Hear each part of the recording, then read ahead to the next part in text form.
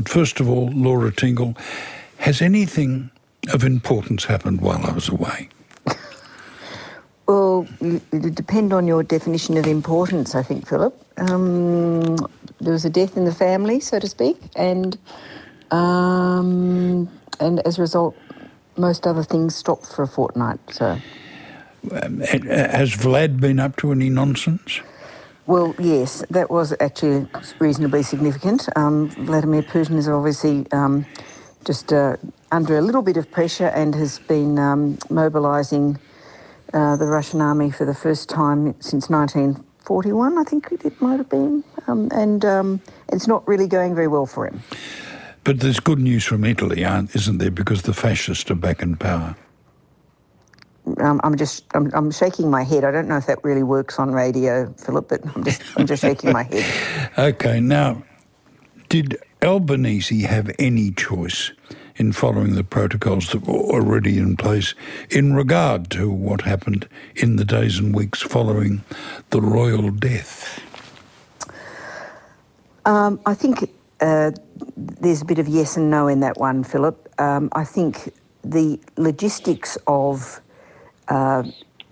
this is a monstrously large amount of ceremony that we saw in the UK meant that there was a lot of obligation on him to just follow the timetable on dealing with and responding to the death of the Queen. I suspect that there might have been a little bit of regret or something within the government about agreeing to suspend Parliament. I suspect that was one of those things which was on the list of things to do, but people hadn't thought about, well, wait a minute, will the British Parliament be sitting, when were we supposed to be sitting? Does it make any difference? And they're all being a bit defensive about it and saying, oh, well, it would have been sort of stupid just to come back for 1 day or 2 days. Well, it has been known to happen in the past. And, we could have had the condolence motion rather than having them all come back last Friday. So I think probably if he had his time again, there'd be things that he wouldn't do exactly the same. But it has been pretty astonishing, hasn't it, Philip? I mean, I think people genuinely had a great respect for the Queen, and, I'm not going to go through all of the cliches again about what she represented and all those things, but I have found it quite staggering to see the extent to which, politicians flocked to her madge like, moths to a flame over the last 2 weeks to make sure that they were identified as being there and mourning in a really conspicuous way. I don't know whether you read the Tingle column in the Fin Review. No, I try to avoid it. Well, I do assiduously, and the writer thinks that the pomp and ceremony raises more questions than should we just become a republic. Well, that sounds like a really good point, Philip. I think that there's this real complexity about this, isn't there? I mean, it's easy to just say, well, the Queen is dead, and we always said that once the Queen died, the Republic debate would take off. Well, that certainly hasn't happened as an initial cause and effect. In fact, it's gone the other way. But I think the thing that sort of strikes me about it is there's several things that strike me about it. One of them is there's sort of this yawning chasm between all the symbolism associated with the Queen, separate from who she was as a person, and the Republican debate in the sense of it being seen as a change in our system of government. There's this spectacularly large grey area in the middle about what a head of state is in a symbolic sense, let alone in terms of shifting to having our own head of state, in terms of shifting the way the Constitution might be structured or not changing the way it was structured. And I think also all this, even if you just think about the Queen in symbolic terms, it just became more and more striking to me as we watched that 2 weeks. By the time she was being escorted out of London on the gun carriage, she was surrounded by thousands and thousands of people in very splendid and sometimes silly military uniforms, and it tends to just be seen in a sort of, as a former Prime Minister PJ Keating would say, sort of theme park sort of way, as being about pomp and ceremony. But this is all about military, and you can see why a debate started, but was often stomped on, not just here but in other parts of the world, about Britain's colonial legacy, certainly its legacy of what was done in the name of the Crown historically in Australia. Against Indigenous people. And particularly for Indigenous people. And there was a piece very early on, I think within 24 or 36 hours of the Queen's death in, I think, the New York Times, which said mourn the Queen but not the colonial legacy of the Crown. And there was absolute uproar and outrage about it around the world, that this was a disgraceful thing to be doing so close to her death. Now, whether that's the case or not, there's been a bit of a theme through the discourse since then that, it was sort of a bit inappropriate or unsound to sort of talk about either the Republic or the implications and the impact that what was done in the name of the Crown, has had a huge impact on our history and particularly on the history of Indigenous people in this country. I can't think of an elegant segue here, but let's now talk about the Integrity Commission, which is sort of passing through the body politic like a pig in a boa constrictor. I'm not quite sure what that means, Philip. But look, legislation will be introduced this week. So I'll just let it go through to the keeper. But wait a minute, no, that's getting very confused in our metaphors. But look, it's really interesting. I mean, everybody's agreeing on having an anti-corruption commission, which looks like it'll actually have quite a lot of teeth. Now, we haven't seen the legislation for this yet, but this is a really interesting political development, I think. You saw both sides of politics at various stages being very resistant to the idea of an anti-corruption commission, particularly the Coalition, for a variety of reasons, that it might look like the New South Wales ICAC, that it might be mean to people, all sorts of things. They didn't do anything serious about it while they were in government. Labor pledged that it would.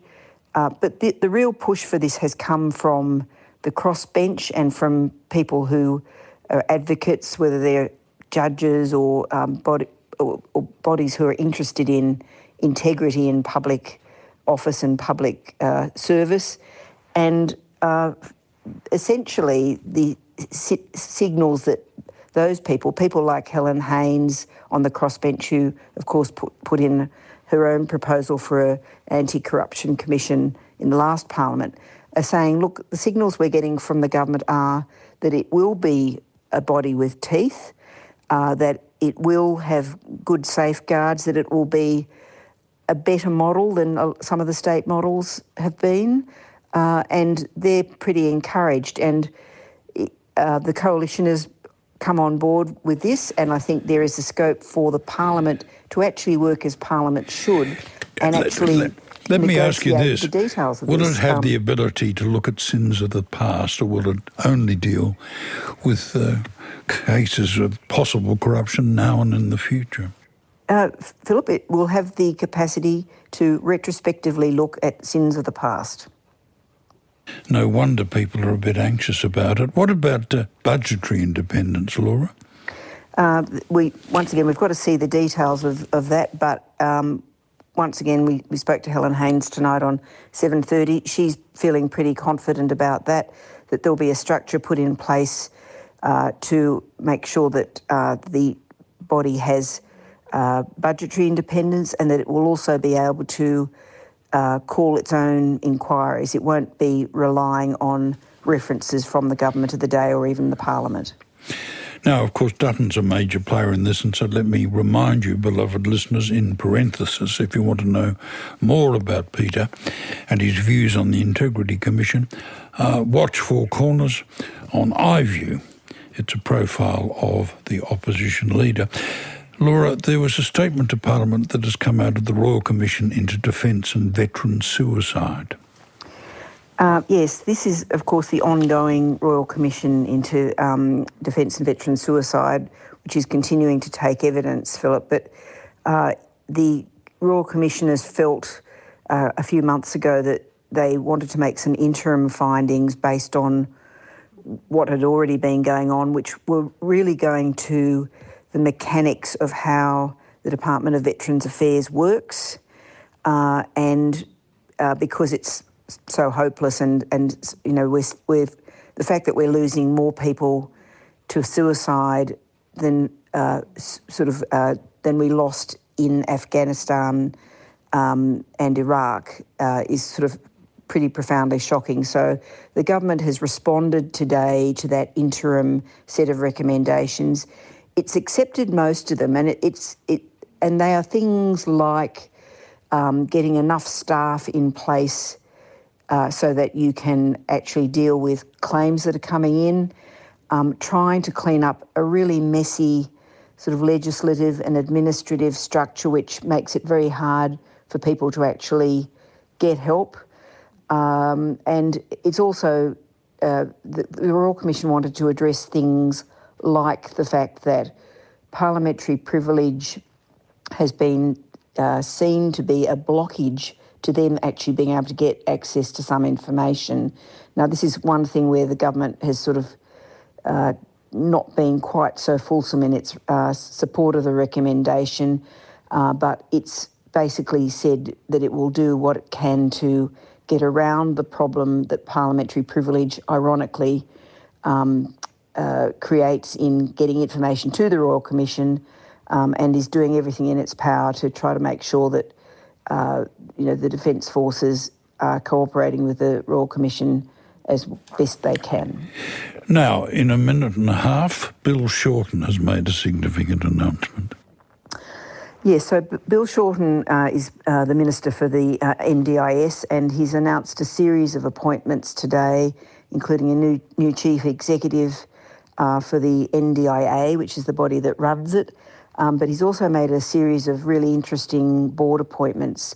Most sort of notably, I suppose, Kurt Fearnley, the Paralympian, is the chair of the body. He's got a lot of experience on boards, but also they're bringing in Graham Innes, who was involved right at the beginning with the Productivity Commission report that sort of looked at setting up the NDIS, and there's somebody else who's really interesting, and I'm having a senior moment and forgetting who it is, but he's putting some very interesting people onto the board. And Dennis Napthine, who was the chair, was seen a bit as a political appointment. They've had a second thought. They're bringing him back into the board, but not as chair. So some interesting things are going to be happening, I think, in this space in the next few months. One final thing, Optus yes, Optus no. The government's very cross with Optus. As it should be, Philip. 10 million people have had their personal details compromised, including 2.8 million who've got things like their passport numbers and driver's licences revealed, and in a hack which the Home Affairs Minister says wasn't sophisticated, and, in any other country, Optus would be facing fines of hundreds of millions of dollars. So you can see big changes coming through to the regulatory systems here once they sort out the mess that's been created by Optus. Lovely to be talking to you again, Laura, and I'll speak to you down the track. Laura Tingle, Chief Political Correspondent, 7:30. G'day, potties. If you can't get enough of Canberra politics and you're missing Fran Kelly, head to The Party Room, the podcast where Fran and RN Brekkie presenter Patricia Cavalis unpick the week in politics. You'll find it on the ABC Listen app or wherever you get your podcasts.